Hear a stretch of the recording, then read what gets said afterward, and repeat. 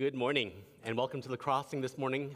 If this is your first time joining us in worship, we want to welcome you. My name is Josh. I am the sanitation engineer here at the church, and we are a church crossing generations and cultures together in Christ, and very excited to have you here.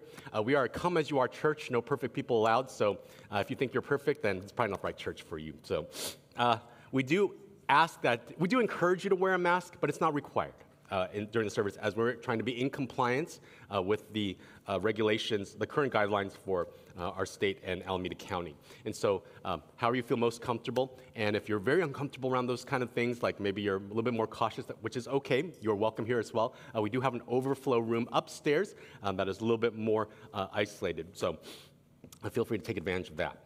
I'm going to take a moment to highlight some of the news and upcoming events here at the Crossing. The first is a reminder that we're in what's called in the historic Christian church the season of Lent. And so it's a 40-day period of worship and reflection where we prepare our hearts to remember Jesus' death and resurrection. And it began quite some time ago, beginning of March on Ash Wednesday.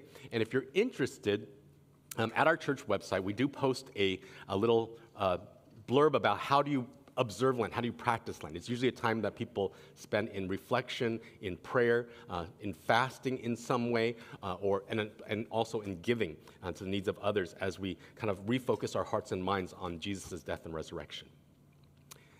Excuse me. Very excited to tell you that we are relaunching the Crossing Cafe starting in April, specifically on Easter Sunday. And so on Easter Sunday, we're looking to reopen all that stuff up. So after the service, there'll be a time of hospitality where we give you an excuse to just hang out, maybe get to know somebody better. There'll be coffee and refreshments.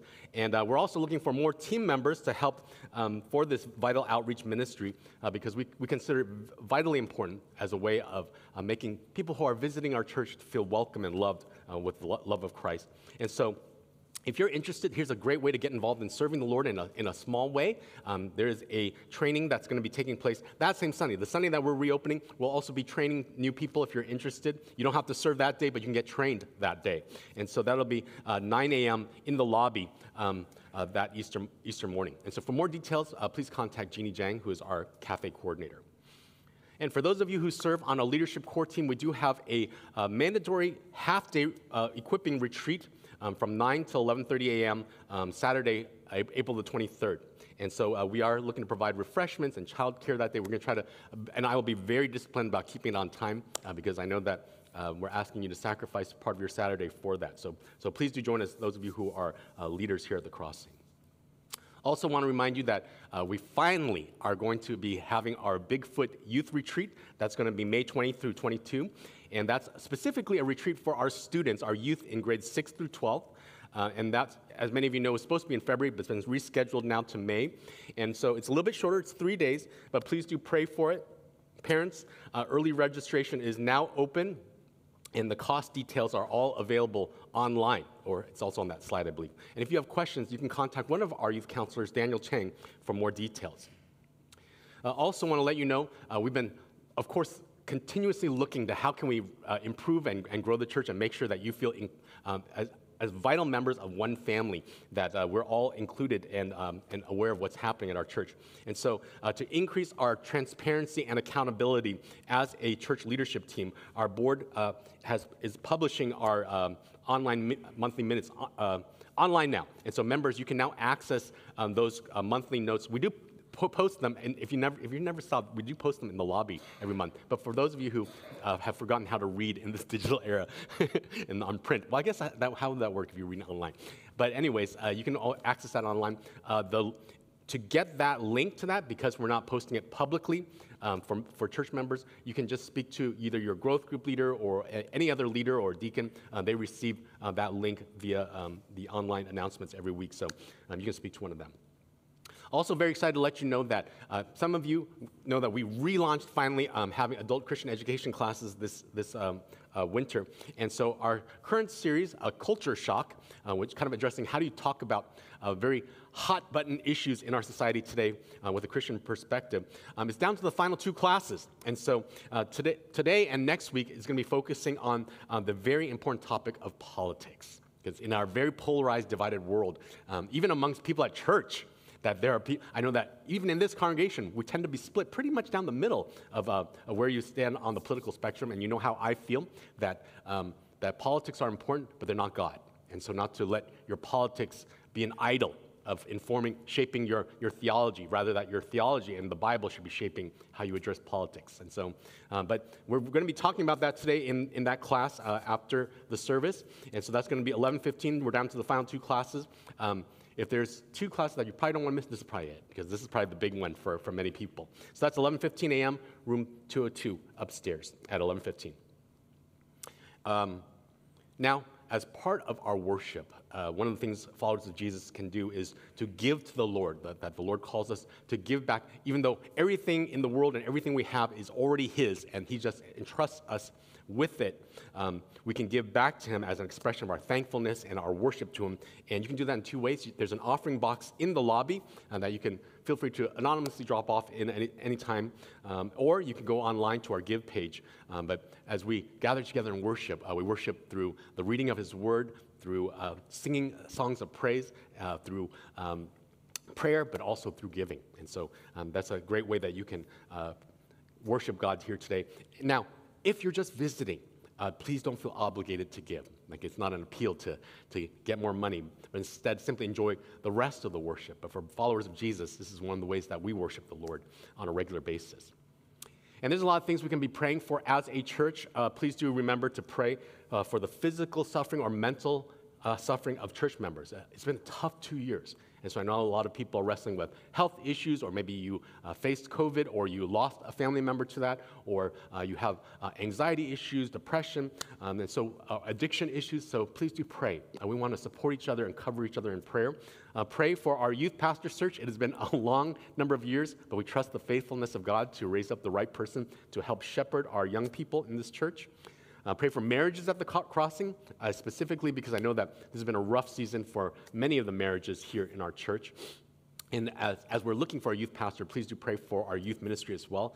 I love all the students that come, 6th graders through 12th graders. We really value you and appreciate you, and we're praying for you as well as those who volunteer and serve you every Friday night. And of course, we don't just focus our eyes inwardly, but as we look outwardly on the world, our eyes are on the nation of Ukraine. And so we want to keep the suffering of innocent people there in mind, as well as praying against the oppression that comes from evil, selfish ambitions. And so pray for that nation as well. And if you don't remember anything that I've said today, because I talk a lot, you can always go to our website.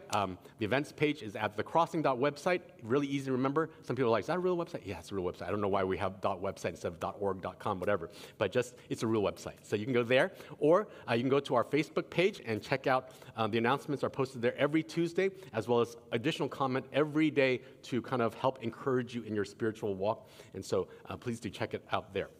Now, this morning, before we dive into the Word of God, very excited to inform you that many of you know that serving in our church, especially on the leadership team and being a deacon, is really difficult. It's a trying, and a lot of the spiritual attacks come into our lives, and for those who are in a position of authority and responsibility. And so this has been a season where our children's ministry deacon, Valley Wong, has had to step aside because her ministry has been called elsewhere and to deal with other issues. And so in so doing, our church policy is, if it's in the middle of a term, that we don't hold a church election, but instead what we do is the board goes through the same process of nominating and praying through who are potential deacons, and to raise them up and vote just as the board to install someone into that position to finish out the term. And so we praise the Lord. We're so thankful for the incredible service that Valine has provided for the church. She's been such a blessing, and she is still doing ministry, just in a different method right now. And at the same time, the Lord has raised up our sister Rachel Jang to fill in to finish off that term as children's ministry deacon. So we're going to install her this morning by praying for her as a church. And so I'm going to invite Rachel to come up to the front, and also those of you who are deacons who are present here, I believe that's missions deacon, evangelism deacon, discipleship deacon, general affairs deacon. I would like you to come up to help pray over her. Just lay hands on her real quick. So let's have you come up on stage.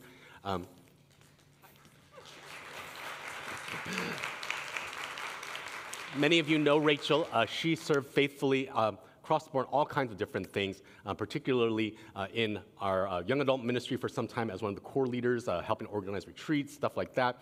And very frequently now has been involved in a lot of children's ministry activities, has a heart to see the gospel go out to people of all kinds of backgrounds and to minister to them. And so we're very thankful for your faithfulness in ministry. We're going to pray for you now as we're officially announced it to the church. And I'm going to ask the deacons if you could just lay hands on her as I pray for her this morning. And then afterwards, we're looking forward to the sermon that you're giving. So, okay, let's pray for her. Heavenly Father, we thank you for the ministry of the gospel going forth from this church, that men and women, even in the midst of very difficult seasons, continue to love, serve, and sacrifice for the glory of Jesus and the good of many. And we thank you for raising up this sister, Rachel Jang, to fill in and humbly accept the position of children's ministry deacon to finish off this term. And we ask that as she comes into this role, we know that the word deacon in the Bible, in the original language, means to be a servant. And so as she comes and serves you, loving and serving Jesus, by loving and serving others, may you fill her with more of your spirit, more of your power, more of your love and compassion for others, and more increase what gifts and time and energy she brings. Would you multiply it to have a spiritual impact for the glory of Jesus? And so we ask that you would give her an increasing share of your Holy Spirit, and that she would see for herself the power of the gospel in the lives of others through her. And we pray especially that during this season, as she rises up to this occasion, as she steps up to this ministry, that she herself would grow deeper in Jesus, closer to you, and know and enjoy you more. And so we thank you for this sister in the name of Jesus. Amen. Would you? Thank you. Thank you, Rachel. Very thankful for all of you who serve. It's important as being a deacon is, I know many of you serve in all kinds of roles, big and small, and some louder, some less seen, and no less regarded by the Lord. You are all deeply loved and valued, not for your service, but because there's a God in heaven, a Father in heaven who loves you, and just thankful that you're joining with us to love and serve the Lord together. All right, let's pray, and then we're going to dive into the Word of God this morning. Heavenly Father, we thank you for the reminders of how good you are. I am so thankful for the gift of music, especially this morning, and how you use it to minister to my own heart, to remind me of the greatness of God, a God who carries us through the most difficult situations, a God who is there for us, a God who has proved that through the cross, that you love us, that you're powerful, that you can overcome even the greatest obstacles, death itself, and our sin. And we thank you for the encouragement of seeing brothers and sisters, men and women who love Jesus and serve Jesus, and may that cause our hearts to sing in praise to you, that we get to participate in your kingdom. And this morning, I know that people are facing all kinds of trials and tribulations and decisions that we have to make, and we ask that you would speak to us through your word this morning. Help us, encourage us, give us help and hope this morning. In the name of Jesus, amen. I want to start off this morning with a simple question for you. I want you to be thinking about what is the real reason that people tend to move out of their homes or maybe into a new place. And if you're involved in real estate like Brother Daniel back there, don't shout out those answers. But I want you to be thinking about what are some of those reasons. Right? Number one, a lot of times people will cite space. Either they need more because they have more family, their family's growing, or maybe it's too large of a space. You're an empty nester, and so you need a downsize. So sometimes it's space.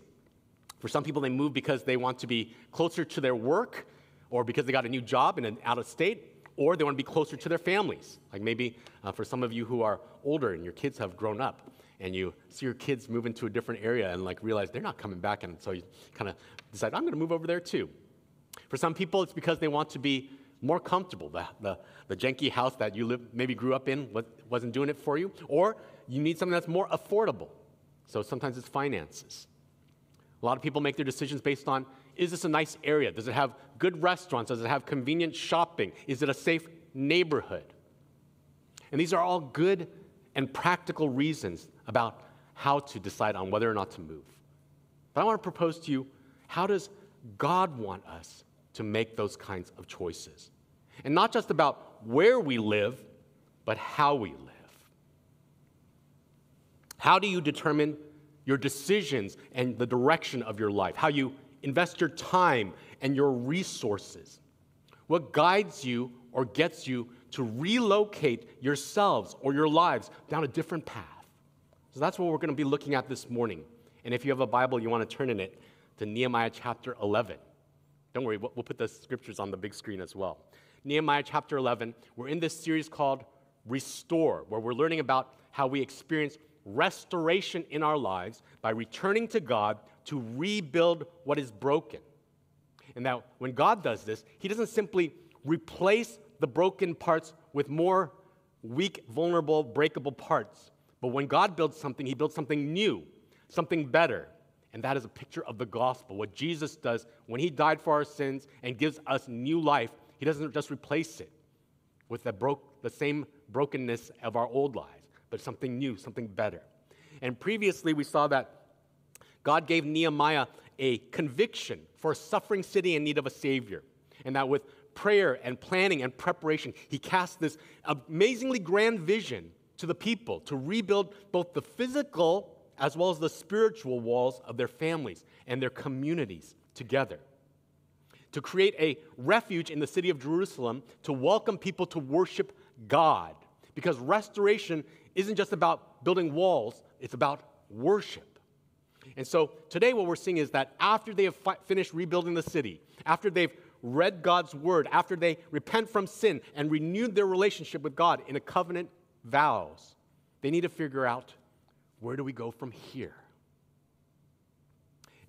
Excuse me. And if you find yourself in a similar boat this morning, maybe paralyzed or confused by your decisions or the directions that you need to go, there's hope and help for you this morning in the Word of God.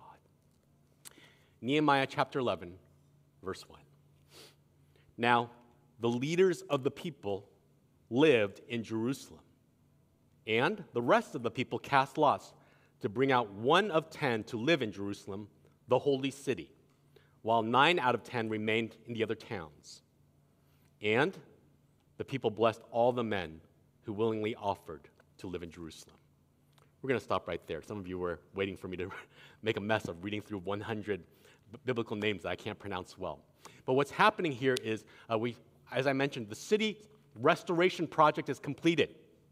But you might remember, for those of you who've been with us, back in chapter 7, verse 4, there's a problem. In that verse, it says that the city's too wide, it's too large, and the people within are too few. And that there's been no houses rebuilt because construction has taken a back seat to building the walls. Now here, in the passage we're looking at this morning, in verse 1, there's already some people residing in the city, but it's not enough. And so they decide that we need about 10% of the population to come and move in, so what the rest of the people do is they cast lots. It's kind of like rolling dice, all right, to select who's going to go and who's going to stay. Why do they do that? Who cares how many people live in the city? Shouldn't you be able to determine for yourself and for your needs whether or not where you want to live and where you want to reside? Now, I want you to pay attention to the emphasis. Look at verse 1. They were casting lots to live in Jerusalem, emphasis here, the holy city. That means that Jerusalem isn't just simply a political capital of a nation, but it's the center of life and worship.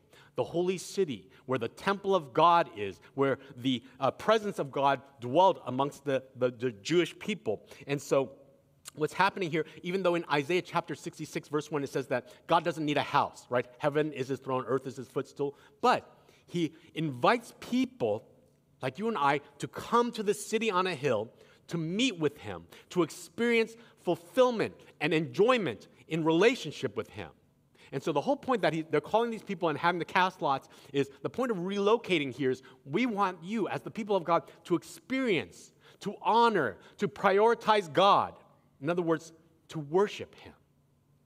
Because what's the point of building a city if no one is going to live there? What's the point of building this center of worship, or our worship center, if very few come to worship and fellowship and minister to the surrounding community. Now, that sounds, of course, very religious and very exciting for followers of God, but I want you to put yourself in the shoes of the Jewish people back then. They were returning exiles. Remember, their nation, as a nation, had been exiled for the most part into the Babylonian Empire, and for a generation, until the Persian Empire allowed them to start returning. And so they have recently reclaimed their ancestral lands, settled down to build homes, to build lives around their communities. And then you're told suddenly, as God's people, we value the worship, the work, the will of God so much that we're going to ask 1 out of 10 of you to leave behind your farms and your fields, to uproot you from your jobs and your property, from your comforts and your community, and to invest yourself, your life, your family, your future into the ministry and mission of God in this city. That's a big ask. That's a pretty big ask, don't you think? And not only that, not only are we asking you to do that, we're going to determine it by casting lots. Now, if you don't know what that means, it's kind of like they would roll dice or roll these sticks of different lengths, and so it would seem to you and I maybe that it's just by blind luck or bad luck that you get the short end of the stick, literally. But what's happening when people cast lots back then, in the Bible, in Exodus chapter 28, verse 30, the high priest, basically the head pastor of the nation, would carry those lots like that over his heart. And as he did, he would use them from time to time to trusting the sovereignty of God to provide direction about certain things. And we know back in Proverbs chapter 16, verse 33, that it says, the lots are cast by men, but its every decision is from the Lord. And so that was the way that they used to communicate and to understand and receive guidance from the Lord. Now, do you and I need to cast lots in order to hear from the Word of God? Like some of you are thinking, like, that would be nice if I could just get a magic answer every time I roll the dice.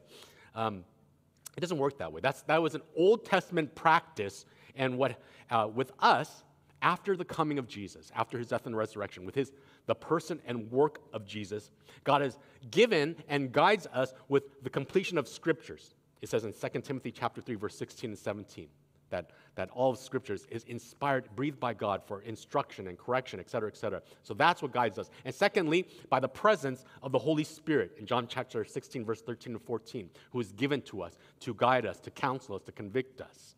And so instead, we're not called to cast lots in order to receive guidance from God, but instead, the lesson here is that like them, like the Jewish people back in the Old Testament, the big idea this morning is that God calls us to relocate from the comfort of our own preferences and into the conviction of his priorities for our lives. In other words, that both, whether they were casting lots in the Old Testament or whether we are seeking God's will through Scripture and through prayer and listening to the Holy Spirit, that the goal here is that am I willing to trust God and his will are better than my own wisdom and my own ways. And here's the problem, right? Just like the Jewish people who have to sacrifice so much if they're going to move back into the city, it's easy to follow Jesus when the road is easy, when the reward is evident. But when there's a cost, when we're called to sacrifice our comforts, our convenience, our security, and our priorities for his, do you know and trust that he is a good and glorious God? That he cares for you and that his plans for you are good. Karen Watson was a Southern Baptist missionary to Iraq, and before leaving for the Middle East, she sat down to write a letter. Dear Pastors Phil and Pastor Roger, you should only open this letter in the event of my death. When God called me, there were no regrets. I shared my heart with you for the nations. To suffer will be expected, and his glory is my reward. And I recognize that I'm called not to comfort and success, but to obedience in this life. That there is no joy for me outside of knowing Jesus and serving him. I love you too. I love my church family in his care. Karen. Excuse me. This letter was dated March 7th, 2003. And then a little over a year later, she was killed, along with 4 other missionaries, March 15, 2004. Question for you. Was it a waste of this young woman's life, or was it worth it? But the cost was so high. A young life, cut so short. And yet, Jesus paid an even greater cost for us. He paid it all for all of our sins because he loves us, it says in Romans 5:8. He came for us. He died for our sins. He rose to give us life. And in the words of missionary and martyr Jim Elliot, he is no fool who gives up what he cannot keep to gain what he cannot lose. Do you know that? Do you have that in Christ Jesus? Do you trust Jesus? Do you trust that he's better than anything else that you value or seek in this life? Excuse me.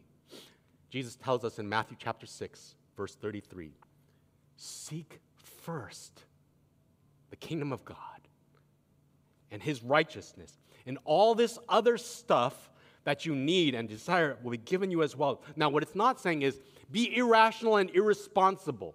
Like, don't worry about your bills or doing your homework or going to your job or earning a living. It's not saying that. But what it is saying is make seeking and trusting God, his will, his work, his glory, your priority above all this other stuff that we tend to chase after or fear or value in this life. Make Jesus priority above all that first. So our starting point this morning is, what is your Jerusalem? What I mean is, where is God calling you to follow him, to move into his will? And it's not necessarily a geographic relocation, but a relocation of your heart into obedience, into where he wants you to go. And in order for you to go there, what will you need to leave behind? Like these Jewish men and women. What comforts and conveniences or preferences are preventing you from trusting God's providence and his guidance for your life? If you seek first Jesus, his kingdom, and his righteousness in your decisions and in your directions, you're going to discover that when God is most glorified, that you will be most satisfied because Jesus is better than all the treasures and pleasures of this life.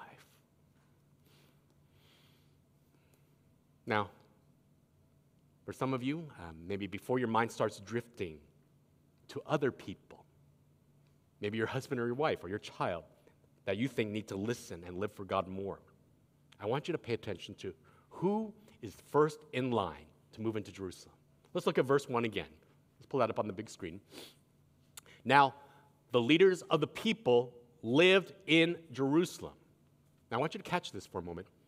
Even before God called other people, before they cast lots, before they called other people out of their comfort zones into kingdom convictions and commitments, the leaders of the community and the church already had relocated their proximity and priorities into the city of God, into the worship of God, into the work of God. And so one way that you can recognize genuine integrity in leadership is when someone doesn't ask others to do what they themselves are unwilling to do. Remember, we've been talking about this quite some time, that generals typically are not on the war front. They're usually coordinating strategy and soldiers from their headquarters in the back, right? Generals lead from the back. But spiritual leaders set the example from the front. And I know you've heard this before. We've talked about this in Nehemiah actually many times. Chapter 3, when God gives a vision to rebuild the gates and the walls of the city, who is in the front of the line getting their hands dirty? The leaders of the city, the spiritual leaders. Chapter 4, God inspires Nehemiah that we need to guard the city and stay the night overnight because there was external threats, people who wanted to tear down their work. But he doesn't just ask others to stay overnight for weeks on end. He does it himself. Chapter 5, the leaders are the ones who are repenting of the economic inequities amongst their people and then set the example in generosity to people in need. The leaders in chapter 8 are the ones who lead from the front to worship the Lord. Chapter 9, they're the ones who also humbly and publicly repent of their sins and the sins of the people. Chapter 10, they're the first in line to sign the covenant, making these promises and vows to God about how they will live their lives in commitment and humility before the Lord. So a leader doesn't just give out direction, but lives out example in how we seek and serve and sacrifice for the glory of God and the good of others. And what I want you to see from this passage, I know we've had this point a couple times in different sermons, but from this passage, what I want you to see is that it's not just occasionally, it happens regularly. That we see from chapters 1 through 11 that leaders consistently set an example in prioritizing and living out the will, the worship, the work of God from the front of the line, not the back. Eugene Peterson, that famous pastor and editor of the Message version of the Bible, describes the Christian life as a long obedience in the same direction, a consistency. And so, if you want to have more spiritual influence in your ministry, in your home, at school, or at work, it's not just things that you do once in a while, prioritizing God and obeying God, seeking His will. And then, for some of us, we have done great things of obedience and submission and humility to God, and God has done great things through you, and then we stop, and then all we do is tell people about the old days. We reflect on our glory days, when I used to trust God, when I used to honor God, when I used to take risks for God in obedience to Him. But the key word in this passage, or in this point, is consistency. Is there a consistency of prioritizing God's will and His worship in our lives?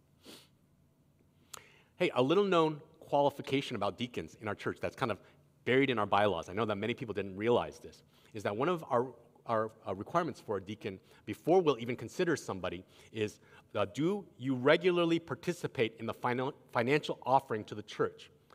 And specifically, it says in the bylaws to be an example to members. Why is that buried, or why is that put into our bylaws? That sounds like a very random requirement, right? Amongst many things.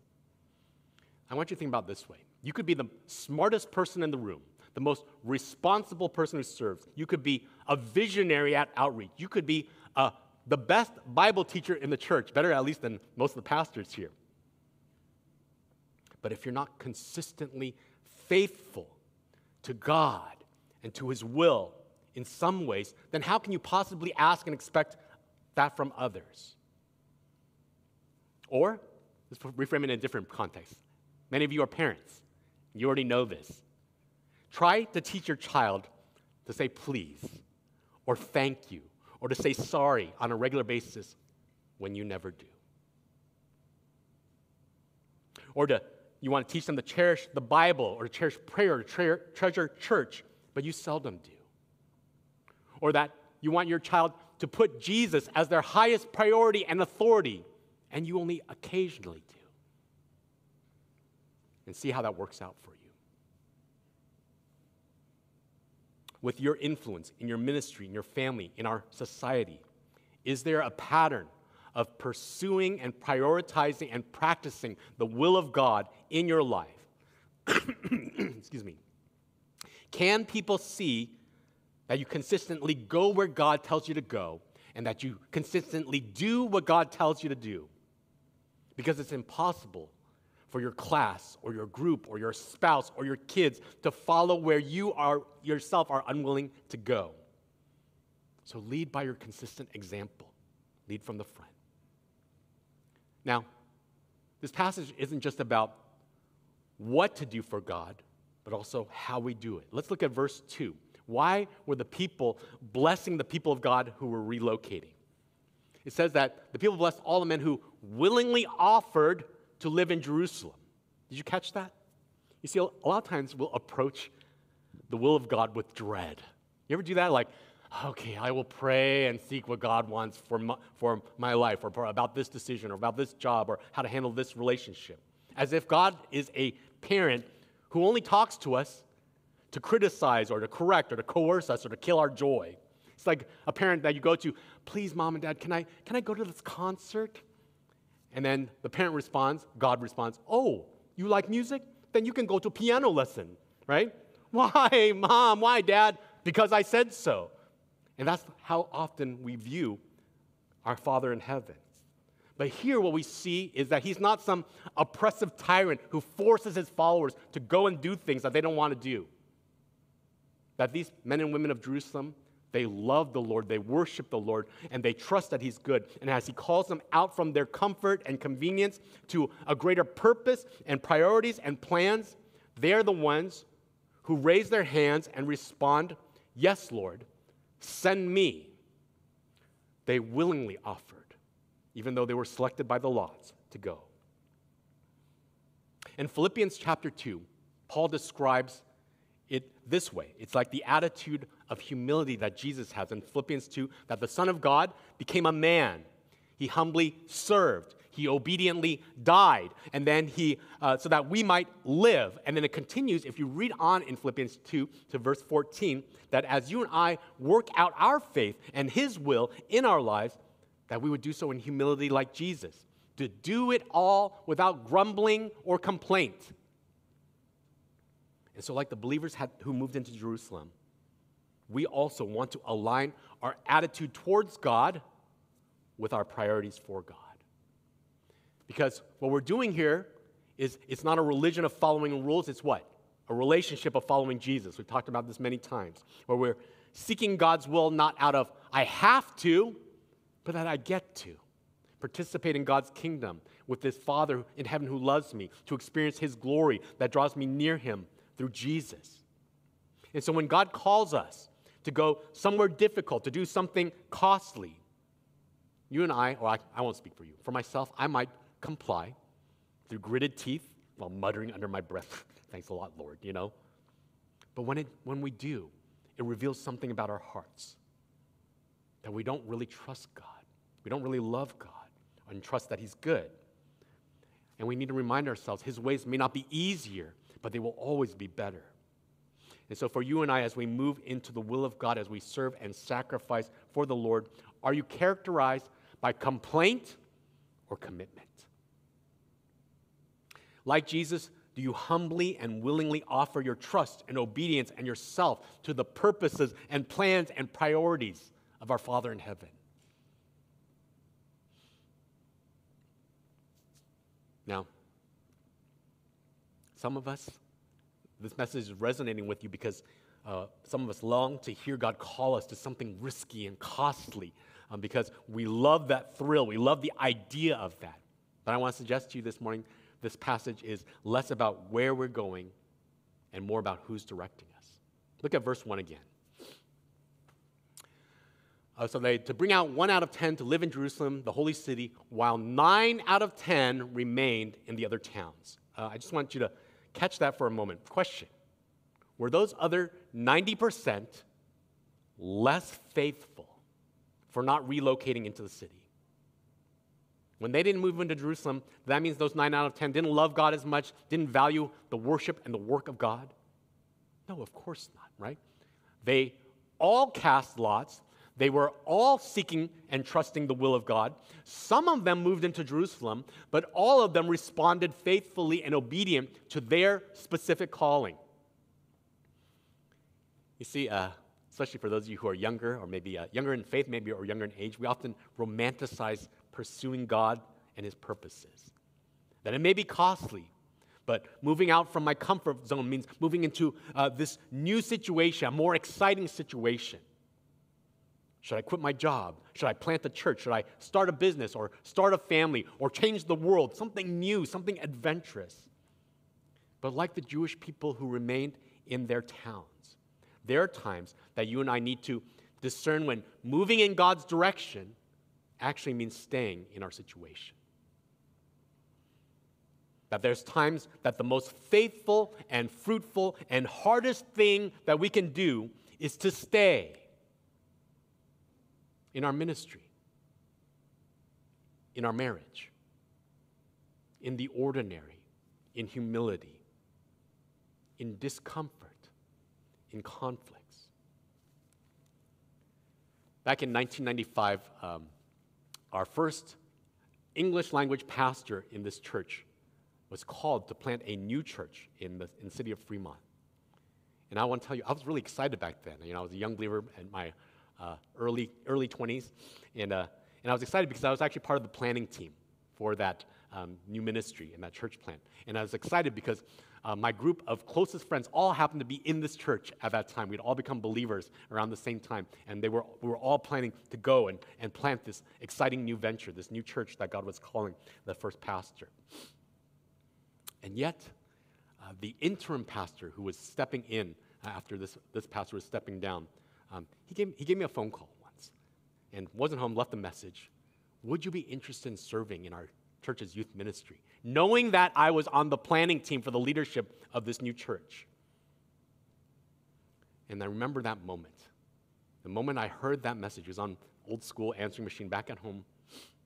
I felt the Holy Spirit convict me. My heart was leaping for joy, although my mind was saying, no. But I knew that God was calling me to stay. And I remember that year because I was still a pretty young Christian at that time. I'd only received Christ as my Lord and Savior in 92. And that year was one of the most lonely and painful and fearful because all of my close friends left this church. Out of actually about 20, 25 young adults that were part of this church at this time, only 2 remained, and I was one of them. The rest had gone off to this new church. And yet, I had the privilege of joining Alan Wan and his wife Ellen on the youth ministry team together at Footprints. And I knew that I was in the center of God's will, and that if I had left, I would have missed out on developing lifelong friendships with many young people who grew up to be my closest friends. I would have missed out on seeing this small group of students, about 15 students, grow to about 80 students in our heyday of Footprints.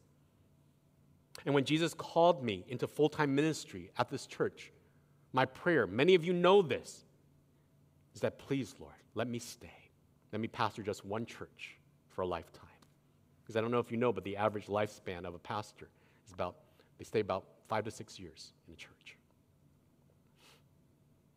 And I've watched many people come and go from our church. It breaks my heart every time. It's been discouraging at times. But my calling and commitment were already clear.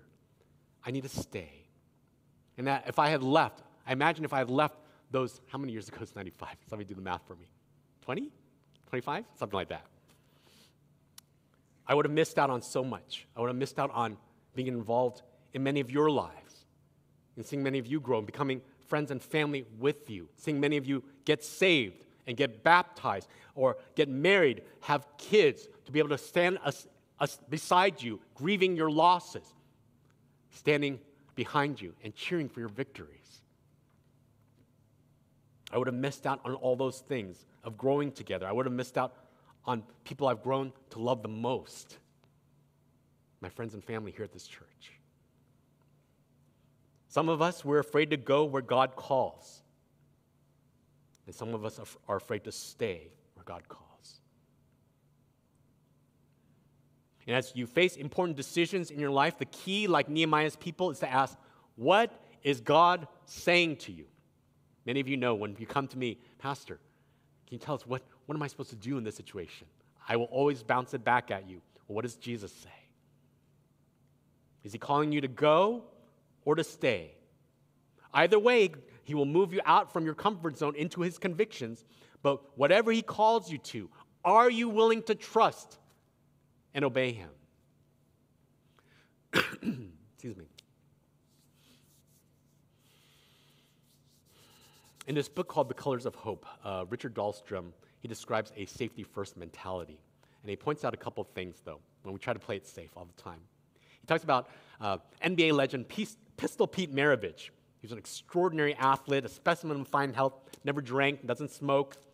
But he died at the young age of 40 while he was actually shooting hoops, even though he's so healthy. Meanwhile, the oldest woman recorded, Jean Calment, she died at the age of 122. She stopped smoking at 117. And only because her eyesight was so bad, she could no longer see clearly enough to light her own cigarettes. Now, I want you to hear me correctly, okay? I'm not saying it's bad to be safe or healthy. That's not what I'm saying. But I am saying, and from this book that I was telling you about, that the good life is never defined by Jesus in terms of its length or its comfort. Instead, what Jesus says is that those, Luke chapter 9, those who seek and save their lives will lose it. But those who lose their lives, who spill it out generously in loving and serving and sacrificing for God and for other people, those are the ones who find it, who find life that is truly life. So I want to close with this. How is God calling you to relocate? To move out from the comfort of your own preferences into the convictions of His priorities in your life. What is your Jerusalem? Decisions and directions where Jesus is calling you to prioritize Him, to move for Him, for God's glory, for other people's good, for your growth. And how's Jesus calling you to encourage others? By setting an example from the front of the line in trusting and obeying and moving into the will of God. And perhaps, how do you need to change your attitude to joyfully and willfully offer yourself to live and give and serve and go where God calls you? And lastly, how do you need to seek and surrender to Jesus about where to go, whether to stay or to go? Because there's times that faithfully moving in God's direction means faithfully staying in our situation. And so as you reflect during the next song, may the Lord help you to relocate your heart from the values of this world to a vision for His kingdom. Not based on your preferences of your geography or your practicality, but kingdom priorities guided by a good and glorious God. Heavenly Father, we give thanks for the beauty and power of your word in its simplicity, in its richness, but also for its power to transform our lives. And we come here this morning not simply seeking out more information, but transformation. That we might experience the goodness of the gospel, the reality of the power and the love of Christ in our lives. And we recognize that you're calling us to put our money where our mouths are. Not to just say we follow Jesus, but to do it. To follow wherever you go. To stay wherever you tell us to stay. And to do it with a heart like Christ in humility and joyfulness. God, even now, would you move people's hearts and minds towards that place that you're calling us to relocate ourselves, our priorities, our purpose, our plans. Help us to hear you. Help us to obey you, because we trust you, that you love us, that you're good, that you're powerful, that you're God. In Jesus' name.